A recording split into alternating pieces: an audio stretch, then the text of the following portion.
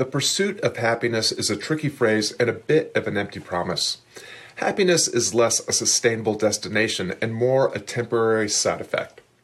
While we may get a momentary happiness injection from an accomplishment, victory, or moment of good fortune, feelings of happiness quickly fade. Why is that? Because happiness is not the point. Hey, I'm Scott Perry, Chief Difference Maker at Creative on Purpose with today's Mindset on Purpose, Insight, and Inspiration. Ancient philosophical and spiritual traditions and modern psychology and neuroscience point to the same conclusion. The defining quality between human beings and other creatures isn't our pursuit of happiness, it's our pursuit of meaning. Unlike happiness, meaning isn't a fleeting state and doesn't rely on satisfying our dreams and desires. Meaning is a comprehensive feeling of purposeful contribution to something bigger than ourselves.